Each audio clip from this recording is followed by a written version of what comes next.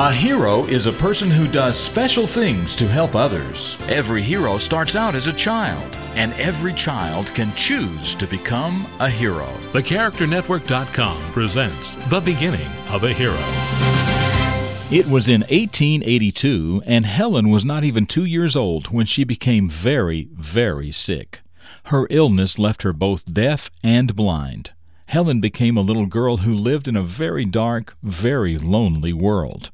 Of course, her family loved her and took good care of her, but they needed a great deal of help with their baby girl.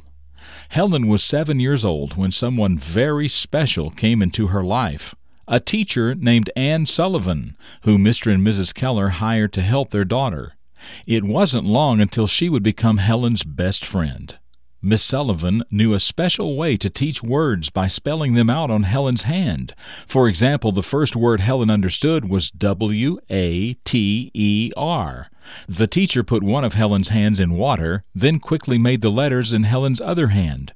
Right after learning the word water, Helen found all sorts of things to learn. In fact, in that one day, she learned 30 words. Soon, she began feeling of Miss Sullivan's mouth when she talked, trying to understand how the teacher formed words, and then Helen learned how to speak. Helen Keller never stopped learning. She learned how to read and write in Braille. In fact, she learned several different languages. And then she went to college and even wrote a book about the story of her life. She continued to write books and articles, and she made many speeches, helping to raise money for blind people around the world. Even though she was not able to see or hear, Helen Keller was a true hero who never gave up on learning for herself and for others. I'm Jim Lord. That's what I know about the beginning of this hero, and I know that you can become a hero too.